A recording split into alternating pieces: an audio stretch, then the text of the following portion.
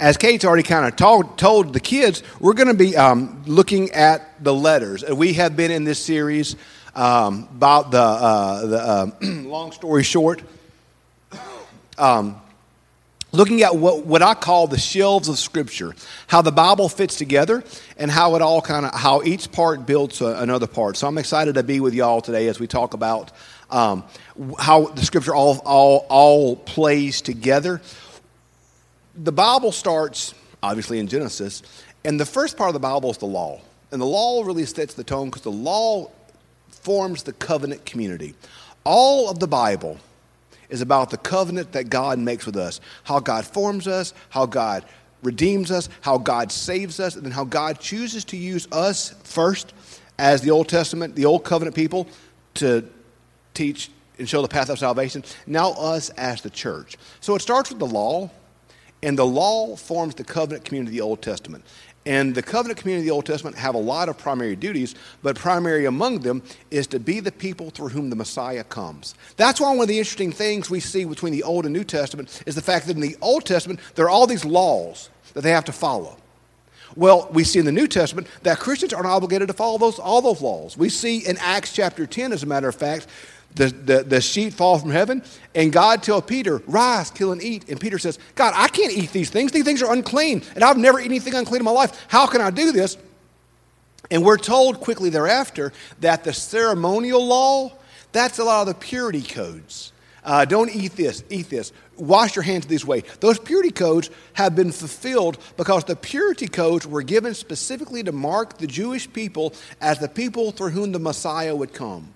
Once the Messiah in Jesus Christ has come, those purity codes, those purity laws, though we're no longer bound by those. We see that in Acts chapter 10. We see that in Acts chapter 15. The Levitical impurity laws are no longer binding to us as Christians. However, what we are still bound by is the moral law. And the moral law can be distilled down to the Ten Commandments. And the Ten Commandments can be distilled down to love of God, love of neighbor. Because if you love God, you're going to keep His name, you're going to keep His promises, you're going to keep His name. If you love your neighbor, you're not going to murder your neighbor, you know? The Ten Commandments can be distilled down to that, and we see that in Jesus. What did Jesus say the greatest commandment was? To love the Lord your God with all of your heart, soul, mind, and strength, and love your neighbor as you love yourself. On this hinges, as Jesus says, on this hinges the law and the prophets. In other words, all the law and prophets distilled down to the Ten Commandments. Ten Commandments distilled down to love of God, love of neighbor. So as Christians, we're not bound by the Levitical or purity laws, the food, the things like that, but we are still bound by the moral law. That has not been done away with. So we're going to talk a lot about that this morning in our text call today. So the covenant community is formed by the law, the histories and the wisdom. We see the covenant community live out its life together. Then we see the prophets, where we see, okay, the prophets call the people to account for how they keep the covenant. Then the Gospels and Acts, where we see the new covenant given to us in Jesus Christ. Now we get to the letters. So we're looking at the letters today, both Paul's letters and the more general epistles in the back. So our text today, we're actually going to be looking at two different passages, one from Paul's work and then one from James. We're going to be reading from Ephesians chapter 2, verses 8 through 9, and then James chapter 2, verse 24. The word says this. This is Ephesians chapter 2, 8 through 9. For by grace you have been saved. This is not your own doing. This is the gift of God, not the results of works, so that no one may boast. So it's by grace we've been saved, not by works. Okay, now on to James. James 2:24. You see that person is justified by works and not by faith alone. Okay, we fixing to have fun, y'all. So, Paul tells us, you're saved by grace through faith, not by works. Then James says, actually it's by works too. So what does that mean? Stick a pin in that. We're going to get there in a second. First, let's talk about some big picture stuff. Our team just went to Honduras, and part of you saw this in the bulletin before our team went to Honduras, you saw we wanted letters to be written to the team as encouragement, as laughter, as ways to remind them of back home. I've been told that, and I think this is true, I have no reason to doubt that, the letter I wrote to Honduras this year was probably the greatest letter ever written in English history. Would that be an accurate statement? That's just what I have heard. People are saying. Yeah, I heard it was the best letter ever written. Yeah, Rusty, that's just what I've heard. I'm not saying that's true. Yeah, I think, it's going to get there in time for next year's trip. That's right, exactly. Yeah, so letters, as Kate said during the children's moment, letters are, who doesn't like getting a letter, y'all? Even as adults, we like getting letters, don't we? I mentioned The Happening that's been going on. The Happening is a youth version of renewal weekends like Cursillo or Emmaus. And part of Emmaus or Cursillo, if you've ever done that, involves letters. When I took my Cursillo retreat years ago, I still have all the letters I was given in a drawer in my desk. I'm sentimental. Holly's not sentimental. She would throw away anything that's not nailed down, whereas I would keep... Kate can tell you, I had to redo my office, and she had to fight with me to throw away stuff because everything has meaning to me. I'm a sentimental sap. I keep everything. My wife is cold-hearted. She throws away. Okay, that's the way it works in every family. One spouse, usually sentimental. One will throw away everything not nailed down. I'm sentimental. We've had to write on envelopes for Holly, do not throw away, then in parentheses, this means you. Like, that's how we are. So I love those. I love letters. My parents, my dad in particular, was not a particularly sentimental person, not a particularly emotional person. He was one of those old school guys who just didn't throw around the phrase, I love you. I have a letter in my Bible that he wrote me when I graduated where he told me he loved me. Like, I've kept it for all these years because it meant so much to me. Many of us do enjoy letters. Letters are beautiful and powerful things because they are typically very personal, particularly in this efficient world we live in, a world of text messaging and of emails, of Facebook, Twitter. A handwritten letter, that's a big deal. Like, I have terrible handwriting. If you ever got a letter from me, you know that. I joke that some people speak in unknown tongues. I write in them. And I always tell folks, when you get a letter from me, it's always the thought that counts because you're not going to be able to read it. That's Paul's letters. That's the letters we're talking about. They were that. They were letters that they were literal letters that Paul wrote. Paul did not write them all himself. He dictated them typically. You'll see he would typically sign it. Like in one of the letters it says, look how large my handwriting is when I sign this. So Paul would dictate these letters typically to he was in jail when he wrote a lot of them, usually to his jailer. He would dictate them. They would write them, and they would literally deliver them to the churches. Let's talk about how Paul did ministry. Because in the letters we're going to look at, there are two types of letters. There are Paul's letters, and then there are what's called the more general or Catholic letters. You know, in our Apostles' Creed, we say the Holy Catholic Church. That's a reminder. Catholic, in the traditional sense of the word, is not referring to a denomination. Catholic is referring to the universal church. Paul's letters are very specific, written to specific churches, typically are specific people, typically for a specific purpose. Paul's letters are very personal. The more general or Catholic meaning universal, letters are written to more of the church at large. That's where we're going to get into the difference of these two passages we talked about. One is specific, one is general. So, the way Paul did ministry, if you read the book of Acts, Acts talks about this. Paul did ministry in this way. Paul was coming to a town. He would start off by going to the synagogue. Remember, Paul was Jewish, and most of the early Christians were Jewish. Paul would go to the synagogue. He would preach. They would beat him up, kick him out of town, and leave him for dead. The next day, he would get up, go back into the town, and gather the ones who heard his message, and would start a church from there. Paul went all over the world planting churches. In fact, most of the churches that we see in the letters he wrote to were churches that either Paul helped start or Paul was very instrumental in their growth, in their health. And so that is where I am an ordained pastor. Ordination came into this into being in this way. In the olden days, those biblical days, you didn't know if the preacher that came into your town was crazy or not. They were wandering itinerant preachers. So ordination came up as a way where you could the preacher who walked in the town could say, I was ordained by so-and-so. And the church could say, oh, okay, well, they teach correct doctrine, so we're going to listen to you. You basically have so-and-so's blessing. You have Athanasius' blessing or Irenaeus' blessing. Okay, you are Orthodox, you believe right. Or if they would say, oh, I was ordained by so-and-so, they say, oh, that guy's a heretic, so we're not going to listen to you.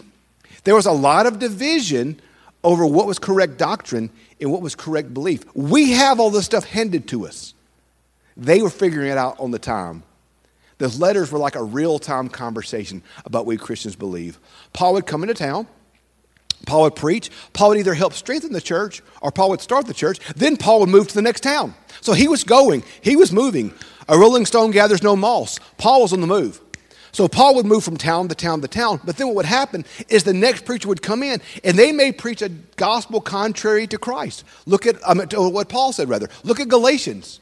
Galatians, where he says, oh, you foolish Galatians, who has bewitched you? If an angel of God comes to you and preaches a gospel different from what I preach to you, let them be cursed. Paul would leave, another preacher would come in. Sometimes this preacher would preach things that Paul agreed with. Sometimes they wouldn't. Their church would then reach out to Paul and say, Paul, what about this? Paul, what about that? And Paul would then write the churches back and would answer the questions they wrote him about. And you will often see that change in the letters in Corinthians. Paul says, I think it's about chapter 7, he says, now to the matters that you've written me about. Paul is literally answering the specific questions that the specific churches had. Paul's letters are very personal, very specific, and very purposeful. That's what Paul's letters are. The general letters, Hebrews, James, 1st, 2nd, 3rd John, 1st, 2nd Peter, those are Jude. Those are more general letters written to the church at large about bigger picture issues. Paul's are specific. The general letters are very, very, very broad, very universal. But these letters are specifically that. Specific letters written to specific churches for specific purposes. The gospel, these letters, here's what they are. We're going to unpack in just a second what they all are. We're going to walk through every one of them just real quick.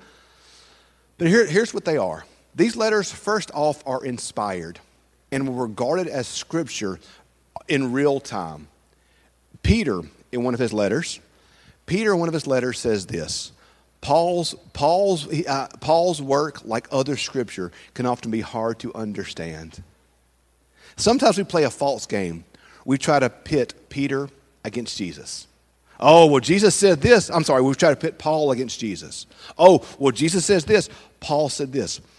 Paul's works are in many ways the first theological works, first books of reflection upon who Jesus Christ was. But Paul's letters were in real time regarded as scripture by the early church. They began to, in fact, Paul's letters predate the Gospels. Many of Paul's letters were written in the 40s and early 50s.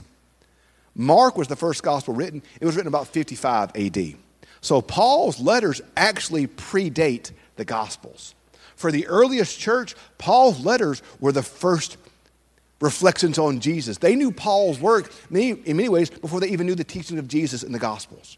So Paul's letters were seen as scripture right off the bat. They were authoritative right off the bat. They had value and credibility and meaning to the early church right off the bat. So they were seen as inspired scripture from day one. They were books of theology. Particularly, you look at a book like Romans. I'll never forget. I'd been here a couple years, and some of y'all been here for a while. Remember Dave Robertson? Dave was a beloved member, passed away a few years back. And I was visiting with Dave before he died. He said, Andy, if you could only read one book, one chapter of one book of Scripture for the rest of your life, which one would it be? Not one book of Scripture, but one chapter from one book of Scripture. What would you read? I said, oh, Dave, that's a good one. You got to give me a day to think about this. That's a good question. So I went home and pondered it. If I could only read one chapter of the Bible for the rest of my life, Romans 8. That's what I would read. If that was the only book of the Bible, chapter of the Bible I could read the rest of my life, it'd be Romans 8. Because I think in Romans 8, you get the totality of all the gospel and everything you really need in terms of God's love to you, in terms of sin, in terms of God's sovereignty and God's plan, in terms of God's ability to work in life. I think that gives you everything you can get. Paul's letters were reflections upon who Jesus was. He was teaching the people. It was theology. Theos is the Greek meaning God. Ology, the Greek meaning study of. Biology, study of life. Geology, study of rocks. Geography, study of maps, Theology, study of God. Paul's letters were the first books of theology the church was ever given. Paul and Jesus are not against each other. That's one of the things that irritates me is when we pit Paul against Jesus. No, Paul is reflecting upon Jesus. And Paul is teaching about Jesus. And Paul is teaching how Jesus' words affect our lives. Paul's works were the first books of theology of the first church. And by the way, let me say this real quick because I haven't said this in here. One of the mistakes we make with the church is we're tempted to regard the Gospels as more authoritative or more inspired than the rest of the Bible. In traditional service, we stand for the Gospels. So does that mean the Gospels are holier, are better than the rest of the Bible? No. We believe that all the Bible is equally inspired. Matthew is just as inspired as Habakkuk. Mark is just as inspired as Proverbs. Luke is just as inspired as Galatians. We don't believe the Gospels are better than the rest of the Bible. What we do believe is what Paul tells us in Galatians, that Jesus Christ is the visible image of the invisible God. So if you want to know who the Father is, you look to the Son. Well, how do we know who the Son is? We look to the Gospels. So the Gospels are not more inspired than the rest of the Bible. They just give us special insight to the heart of God because we see specifically the work and the teachings of Jesus. So, how do we do that? Well, remember, Paul's writing a book of theology. Paul is teaching us about who God is. So Paul's letters are inspired, they are theology, and they're personal. They're personal. He's writing about specific things in specific churches for specific things. Every letter he writes is personal. And that's where the confusion with Paul sets in. It's because Paul quite often will be writing about specific things that if we don't understand the context, it won't make much sense.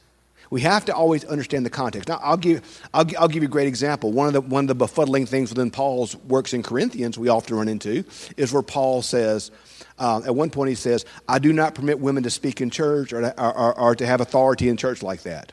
We're like, oh, well, okay, right there. Okay, there we go.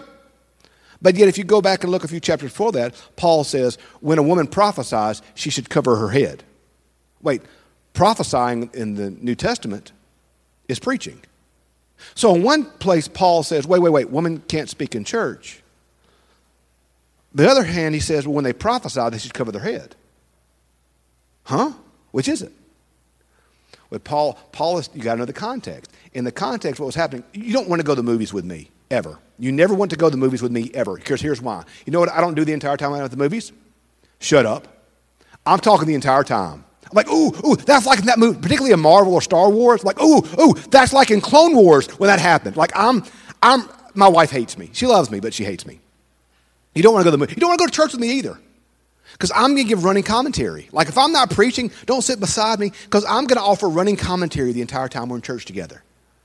When Paul says, I do not permit them to speak, what Paul is talking about is people were in church were being disruptive.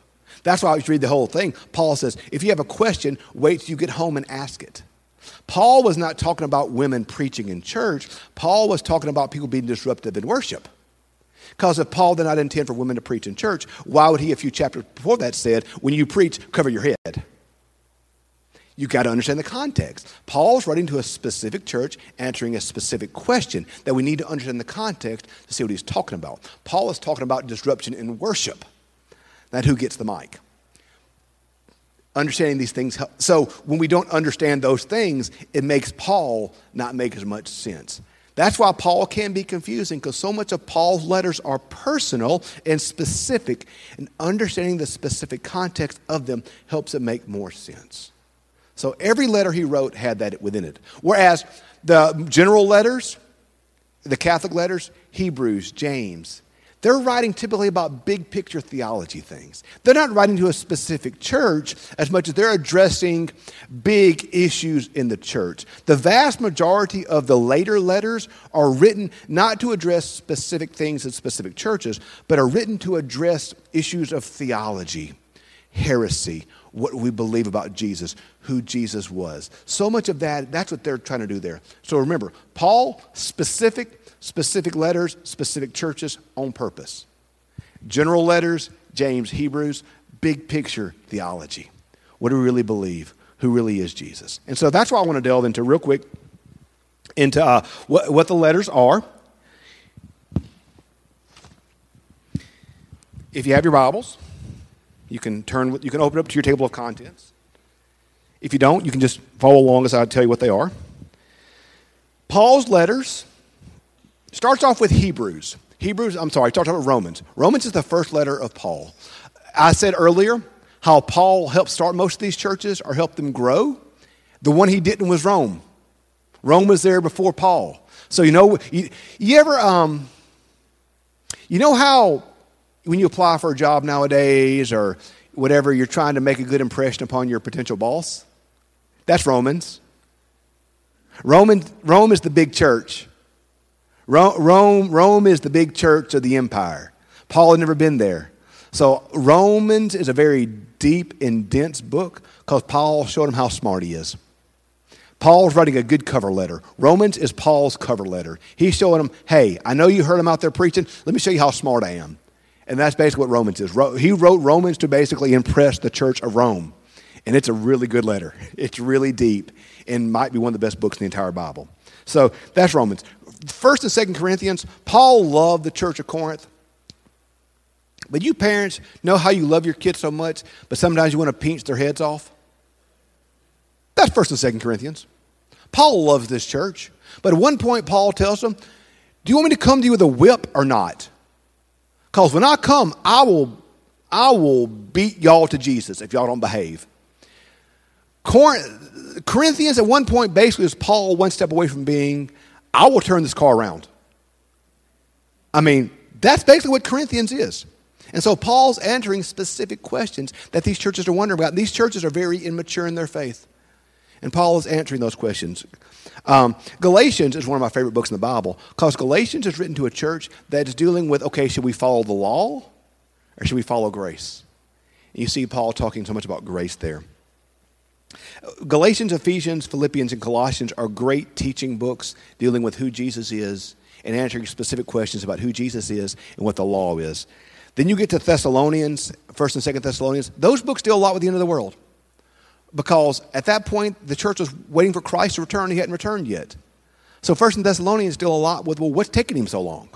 Why didn't he come back yet? Things we worried about today. 1st, 2nd Timothy, Titus, and Philemon are very pastoral letters. These are people that Paul had mentored and poured into. And now he's helping them in some difficult places. Timothy and Titus especially. In the Methodist Church, we call it bad appointments.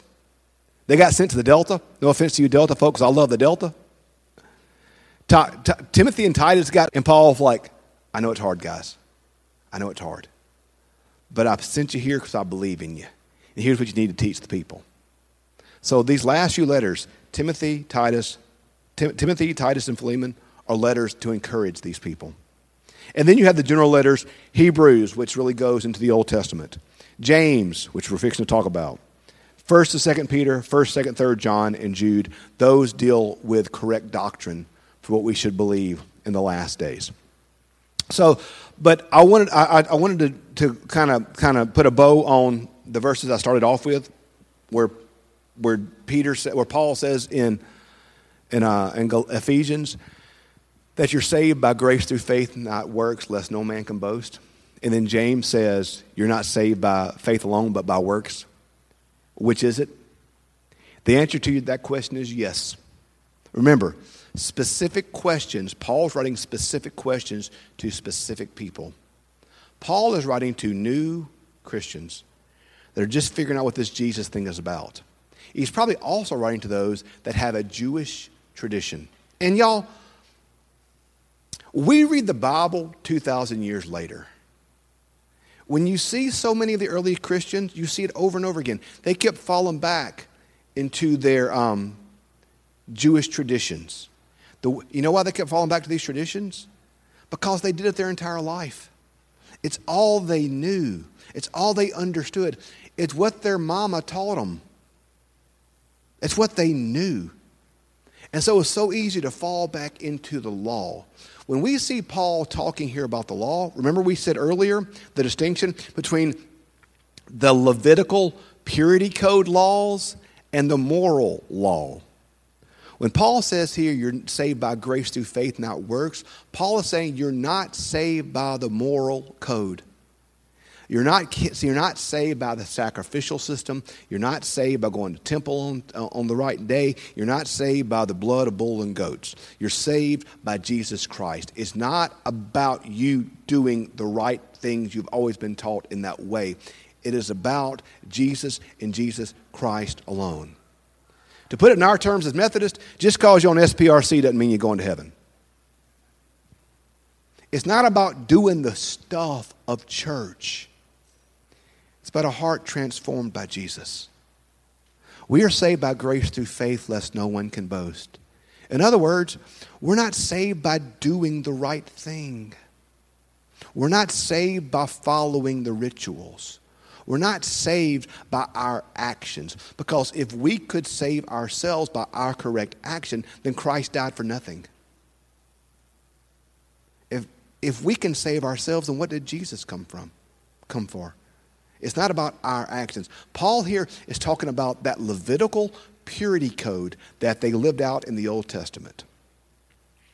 Because James says you're not saved by faith alone, but by works. What's James talking about? Remember, Paul in Ephesians is writing to a specific people that are going to be Jewish in their tradition, that are going to always default back to the law, always default back to the law, always default back to the law, always default back to the law.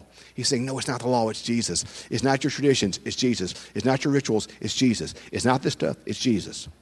Okay. James is writing to a more general church that says this. You know, I'm a Christian. I'm not going to do anything different. I'm going to say I'm a Christian, but I'm going to keep living like I've lived. And I'm going to talk about how Christian I am, but you're not going to see any evidence of the gospel in my life. And that is incredibly dangerous. I once said one time, the hardest thing is to be a Christian in the middle of Christendom. What that means is this. If everybody's a Christian, nobody has to act like one. It's very hard to be a Christian sometimes when everybody says they're a Christian and you can just do what you want to. Because what happens when everybody says they're a Christian is our faith is defined by the music we listen to and the outward stuff we do.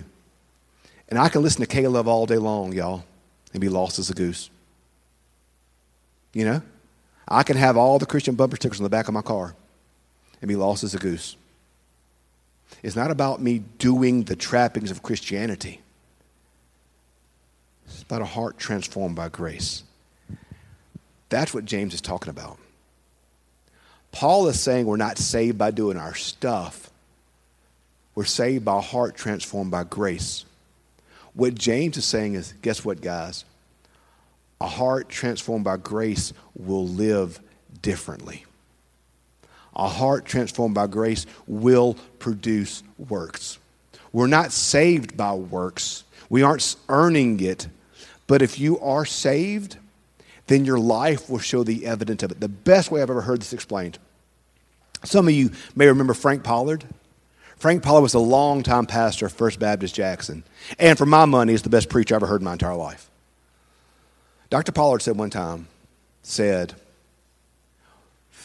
faith Works are to faith as breathing is to life.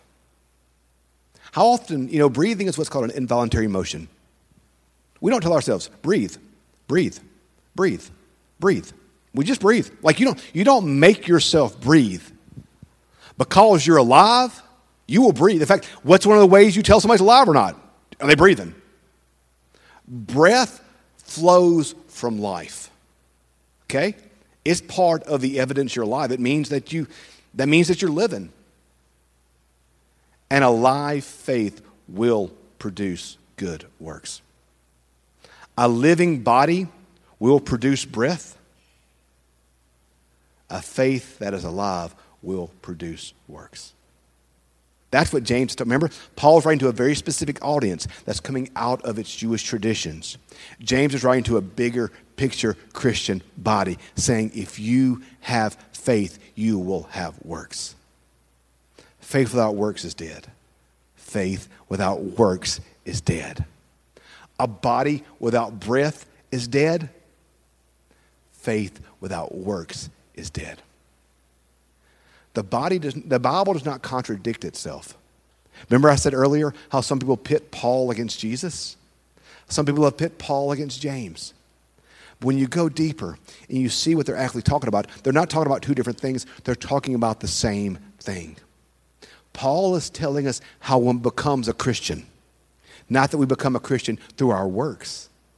We don't become a Christian based off the music we listen to, the service we go to, the way we vote, whatever you want to put on, whatever preconditions you want to put onto it. That does not make you a Christian. A heart transformed by the Savior, Jesus Christ, is what makes you a Christian. But then a heart transformed by Jesus Christ will show itself in its works. The body will produce breath. A living faith will produce works. I always say, guys, if you tell folks you're a Christian and folks go, really? It's not a good sign. You shouldn't have to go around telling everybody you're a Christian. I don't have to go around telling you that I'm alive. I'm breathing. If you've watched my chest, you'll see it come in and come out. You'll hear my breath. You'll see me breathing. That's how your faith should be. So the question is this. If there's no work flowing from your life, if there's not something inside of you that's calling you to love your neighbor in some way, if there's not something inside of you that compels you to love God and love your neighbor, then is your faith alive? Have you ever done a stress test? See how strong you are? If you can do it. That's what checking our fruit is. That's what looking at our works are. It's not to show that I'm holy. It's to show that I'm alive. Paul is writing to individual Christians and individual churches about specific things, pointing them to Jesus. James, Hebrews, they're writing to bigger picture issues, to the bigger picture church. But both of these things, y'all, and this is really what it comes down to, are calling us as Christians to be present in our world, to live out the gospel daily in practical ways that make a difference for others. The churches are called to specific places and specific people in specific times for a specific purpose. So are we. So are we. As Galatia and Ephesus and Thessalonica lived out the gospel in the specific place they found themselves, how do we live out the gospel? In our work, in our play, in our free time, and all that we are. How do we live out the gospel? These letters are inspired, they are specific, and they teach us about who God is. But they call us to be faithful to Jesus above all else. So as you read them, may the grace that inspired Paul's writing of them speak to your heart. May it make you reflect upon the evidence of God in your life.